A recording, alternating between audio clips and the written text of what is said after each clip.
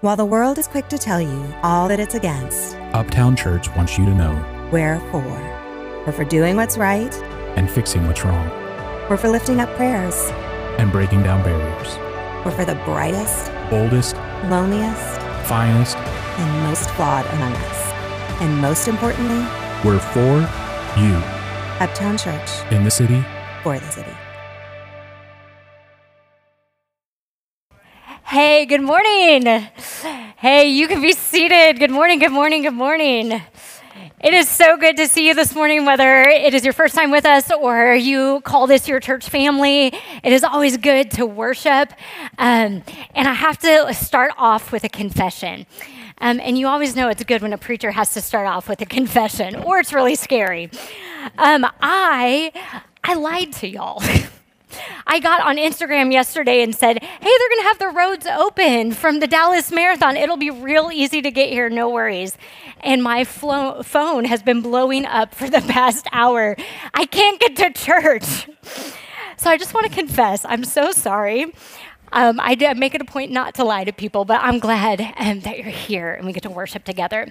We are continuing a series called Christmas Playlist, where we're looking at the very first songs of Christmas and how they speak to us today about the power that Christmas still holds in our life.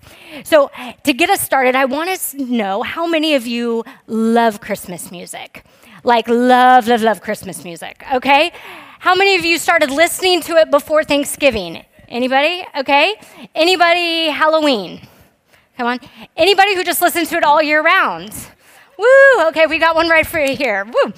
Okay, well, I want to see how much you love Christmas music and how well you know it. I want to repeat a few lyrics from some of the most popular songs, and I want to see if you can finish the song for me. Are you ready? Okay, first one. I don't want a lot for Christmas. There's just one thing I need. I don't care about the presents underneath the Christmas tree. I just want you for my own. More than you could ever know. Make my wish come true. And that's my... That's why Mariah's making the big bucks right there. Okay. It's beginning to. I'm dreaming of chestnuts roasting on an open fire, Jack Frost nipping at your nose.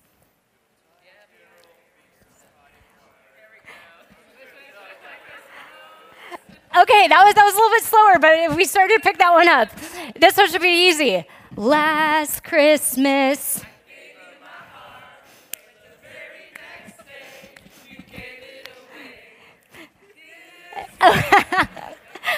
We're still going. Okay.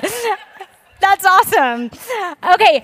Now, on the other side of things, I've got a few other Christmas lyrics for you. These are the most unpopular Christmas songs of all time.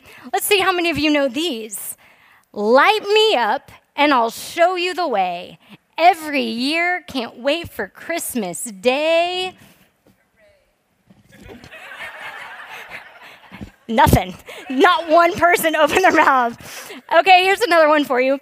If I could buy you anything I wanted this Christmas, I would get the Academy to give you an Oscar for your script, even... Okay, cool. One more for you. Hark now, hear the angels sing. A king was born today, and man will live forevermore because of Christmas Day. Wow, that one had a little bit more likes on YouTube. So, okay, that's why these are on the most unpopular Christmas playlist. That's Mary's Boy Child's. Anybody heard that? Okay. As we continue our series today, I want to look at one of the songs in the very first Christmas that would have made it probably on the most unpopular Christmas list song. In fact, maybe you have read the Christmas story time and time again, and I'm talking not the Christmas story where sugar plums are dancing through our heads, but the story of Jesus being born in a city of Bethlehem years ago in the Nativity. Maybe you know that story, but you have never quite heard this Christmas song. Many of us are familiar with Mary's song, as we talked about the angel Gabriel coming to her and announcing that the Savior of the world, Jesus, would be born.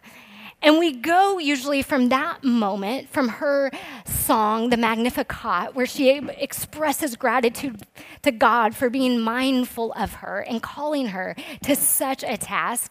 And we go straight to the Nativity. You know, the night where Jesus is born, a baby laying in a manger, where the angels are singing overhead, cattle are lowing, there's a few shepherds, a kid dressed up as a star, and some sheep. We go there, we know that story.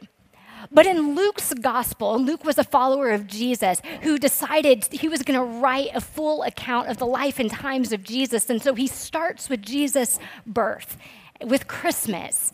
But before we get to the nativity, before we get to cattle lowing and a baby and a manger, we meet this couple. We meet this couple many of us maybe haven't even heard of, Elizabeth and Zachariah, and hear a song that's not so popular on our Christmas playlist. But Luke starts his story with them, and there's got to be a reason why. This is their story.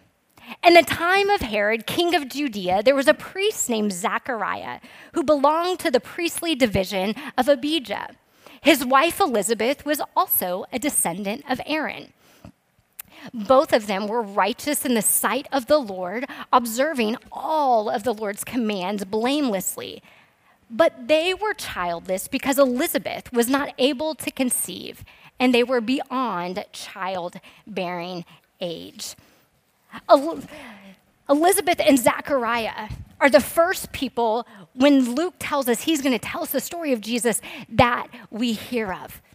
But it's kind of an odd introduction to a story about the birth of the Messiah, the birth of King Jesus, to start with this couple who we're told is beyond childbearing age, has never been able to have a kid. They're barren.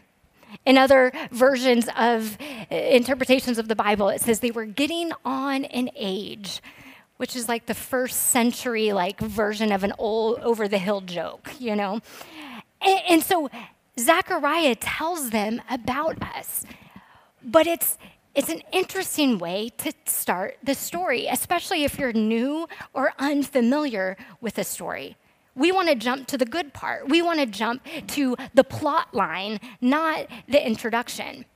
I mean, how many of you skipped over introductions in school when you were maybe in college or in grade school? I always did. The syllabus would say, read the preface, read the introduction. I never did. Until the one time there was a pop quiz on the introduction to a book, and I realized, oh man, I have messed up. Well, Luke gives us an introduction that maybe is easy to skip over, that doesn't seem to fit. But friends, I think if we skip this introduction, if we skip over their story and Zechariah's song, we actually can miss the whole point of Christmas. See, what we learn in this first introduction from Luke is that Elizabeth and Zechariah, they are this holy, devout couple who have done everything right. Do you know that couple? Maybe you're trying to be that couple or that person. You do everything right. He tells us they are holy, they are righteous. They're the people who send out their Christmas cards on time. They're the people who always mow their yard first in the neighborhood. They're the people who are just good people. They're pastors' kids. We're told they're from the priestly line of Aaron, so they're pastors' kids. They've grown up in church. They've been faithful to church. And yet, Luke also tells us that they haven't been able to bear a child, which in the first century was one of the most shameful things, not only for a woman, but for a couple, for a man and a woman, because it meant their households, their name would not continue. And so they have this incredible life, but They've done everything right, but they are good and decent, but they struggle. They have pain. They're barren. They bear shame in their experience and their existence. What's more about Zechariah and Elizabeth is that they represent an entire group of people in the nation of ancient Israel that were often sometimes called a remnant. And they were a people, a small group of people in the nation of Israel that continued to believe and hope for a Messiah, that God would bring about and raise up somebody to deliver them from their oppressors. The nation of Israel, the people of God, had been taken in captivity time and time again and never thrived or flourished. And Elizabeth and Zechariah represent a group of these people who, burdened by an oppressive empire, still believe that God will show up. And for centuries, there were these people that believed like they did. But they believed and they prayed, but there was no word from the prophets. They hoped and they did right. They continued to worship, but there were no signs, wonders, or miracles. They continued to hope against hope, and yet God was silent. In fact, when we get to Elizabeth and Zechariah's story, scholars estimate that there had not been a prophet or any word of the Lord formally shared in nearly 400 years. They represent a group of people doing it all right, and yet longing, hoping, and coming up disappointed. But, man, you and I, we can read that story and we feel the weight of that little word, but. Because you and I, we've been on the other side of a phrase someone has said to us or about us. We know what that's like. You have great potential. Your resume is great, but. You're a wonderful person. You have great personality, but. We have done everything we can. We've tried everything, but we feel the weight of that small word. We know what it's like to be Elizabeth and Zechariah, to do the right things, to believe, to hope, but. And friends, I think that's why Luke starts the introduction to Christmas with Zechariah and Elizabeth. That's why he begins the story of love come down, of the Messiah and Savior of the world being born in Jesus on this miraculous night with the pain of their longing and barrenness, because at that time, the world lay weary and barren and broken, just like Elizabeth and Zechariah. See, the good news of Christmas begins with our need for Jesus. If we skip right to the manger, if we skip right to singing with the angels, glory to God in the highest, we miss why Christmas ever happened in the first place. And so Luke tells us of Zechariah and Elizabeth, because when the world laid barren, when the world was hopeless, God came.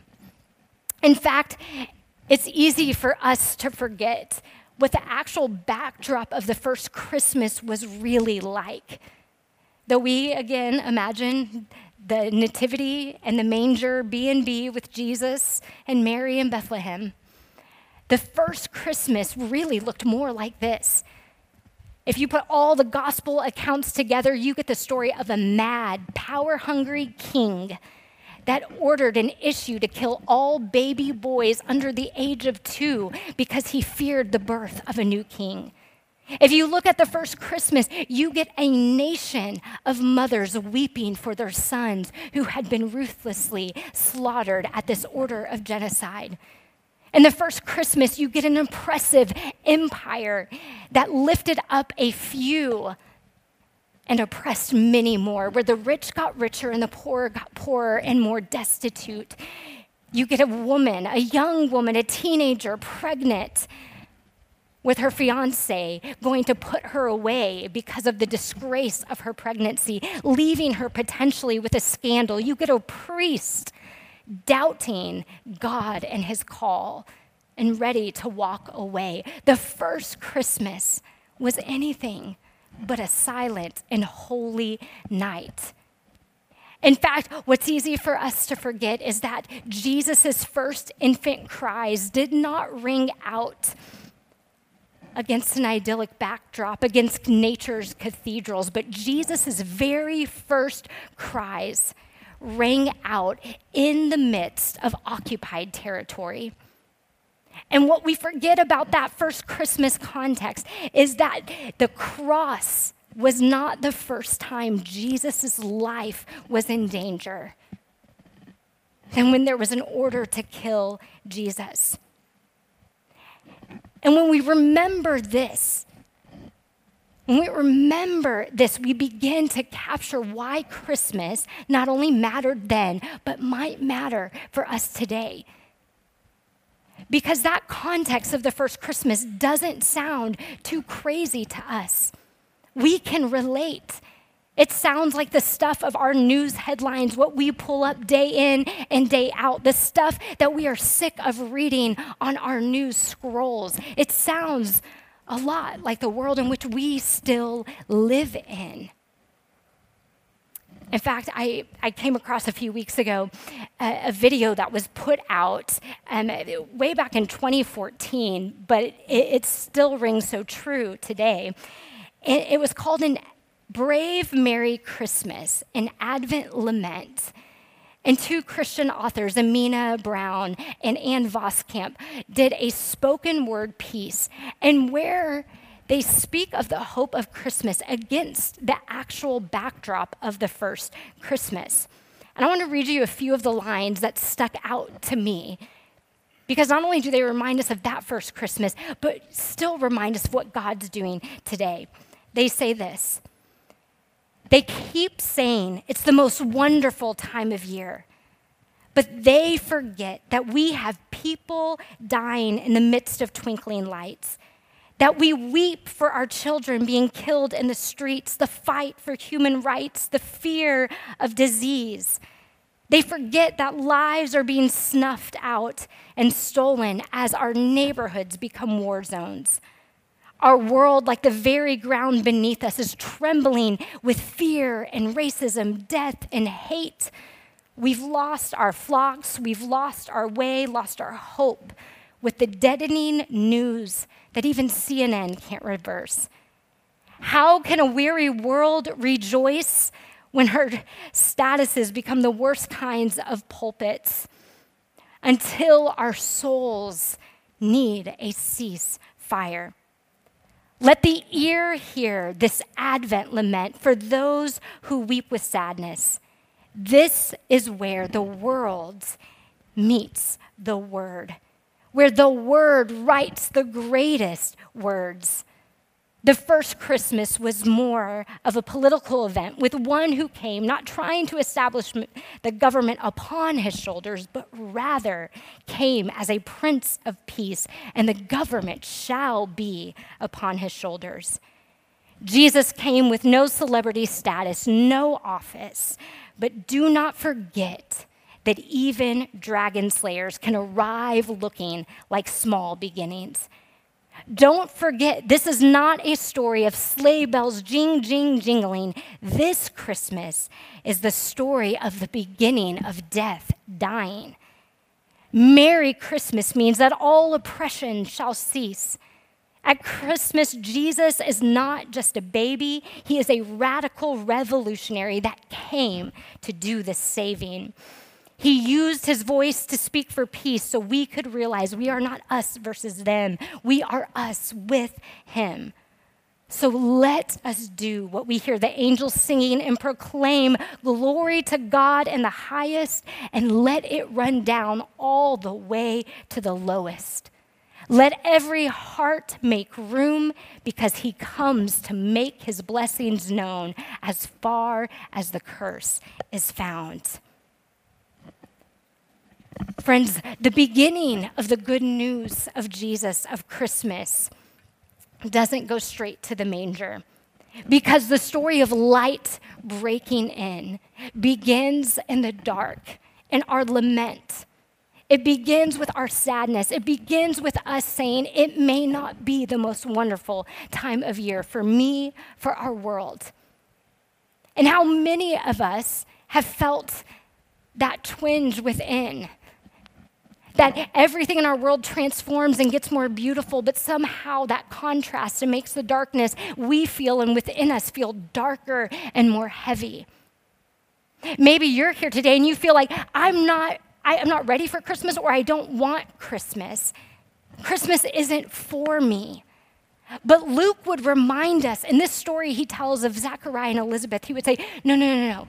If you don't feel like celebrating Christmas, Christmas is for you. If you don't feel like it's the most wonderful time of year, Christmas is for you. If you feel weary and tired and lost and broken, Christmas is for you. It's not for the jingle bells, the candy canes. It's for you. Christmas begins in the dark. The amazing thing about Zechariah and Elizabeth's story, and if you've read it, you know this, is that it doesn't end in the dark. How their story begins is not how their story ends. And praise God, because the truth is the same for you and I. How your story begins is not how it has to end. That what has happened to you beforehand does not have to be carried with you from now into eternity. And we see that with Elizabeth and Zechariah. In fact, if you read through the gospel, you see that God, in a miraculous way, gives them a child. This barren couple, who their time has run out, gives them a child and says that this young baby will prepare the way of the Lord, that God has not forgotten them. And at this, Zechariah bursts forth in his song, the song that you may not know, but the song I hope you will listen to on repeat the rest of the season. He says this: "Praise be to the Lord, the God of Israel, because he has come to his people and redeemed them. He has raised up a horn of salvation for us in the house of his servant David, as he said through his holy prophets of long ago, to show mercy to our ancestors and to remember his holy covenant. The oath he swore to our father Abraham, he has remembered, to rescue us from the hand of our enemies and to enable us to serve him without fear and holiness and righteousness before him all our days." And he goes on and says, "And you, my child, will be called a prophet of the Most High, for you will go on before the Lord to prepare the way for him, to give his people the knowledge of salvation through the forgiveness of their sins, because of the tender mercy of God, which by the rising sun will come to us from heaven to shine on those living in darkness and in the shadow of death, to guide our feet into the path of peace." This is how Zechariah's story and Elizabeth's story ends. And he says this is where Christmas comes in. It begins in the dark, but it's the story of God redeeming us from the deepest, most barren places in our life. And the incredible thing is Zechariah uses this term redeem. And many of us, when we hear that word, and if you've heard that word in a church, we think of sin. And Zechariah mentions this notion of sin, that God has redeemed us. He recognizes that God has stepped up into his life and done what only God can do, that God has intervened in an impossible situation for he and his wife. And he equates that to how God acts to all of us. And sin is that word that we use to describe the darkness within us, the destitution, the desolate places in our lives, in our world. But it simply means this. Sin simply means to miss the mark. It means that we've gotten off track. It's an archery term. And my dad was a bow hunter and a preacher, so he enlivened this for me. But sin literally means that the arrow has been shot and it has gone off track. And Zechariah, he makes this point that sometimes our lives veer off track, but God redeems us. And the idea of redeeming and redemption is not that we got off track and that somebody had to pay for that mess that we made, so God made it right. It's not that. It's not retribution. It's not restitution. The idea of redemption is this long idea in the Hebrew tradition that when somebody would lose the head of their household, which was often the one who economically provided for a house and for a tribe, that a redeemer would come in and would take in those children, that spouse, those who had been left behind so that they would not become desolate or destitute. And it's this idea when Zechariah talks about God being a redeemer and redeeming us, that God comes in when we get off track, that God intervenes in our life to do what we can't do for ourselves so that we are not lost forever. That God acts as this redeemer that brings us back into the fold and make sure we have everything we need to continue forward and not miss the mark. That's why Zechariah sings. That's why he bursts forth in hope. Because he knows, friends, what I hope you and I will leave here today knowing. That the good news of Christmas begins with the fact that we need some good news. That we need God to intervene in our lives to get us back on track, because we all feel like in some way we have missed the mark, maybe because of something we have done or that has been done to us or happened. And Zechariah promises God will do that. God will intervene. God will step into your life. And how the story begins is not how it has to end. Friends, may it be so. This Christmas in our lives and every day since. Would you pray with me? Gracious and loving God, we give you thanks, God, that in this unlikely story of this couple, this obscure couple, and this obscure story that could be lost in history, we find the deepest truths about ourselves, that God, we need you. That at our core, every bit of our lives are dependent on you. God, would that not be a scary revelation in our lives? But Lord, would that become for us a joy? And knowing, God, that we need you and that you meet that need readily and happily. And not just at this time of year, but every moment of our lives. God, would you remind us that by your tender mercy and compassion, the light is breaking in to our lives now and always. Amen.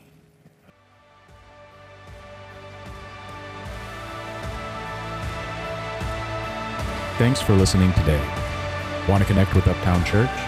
Visit uptownchurchdallas.org or follow us on Instagram. And be sure to join us on Sundays at 10 a.m. for in-person worship at House of Blues in Dallas. God is with you. God is for you. Go in peace.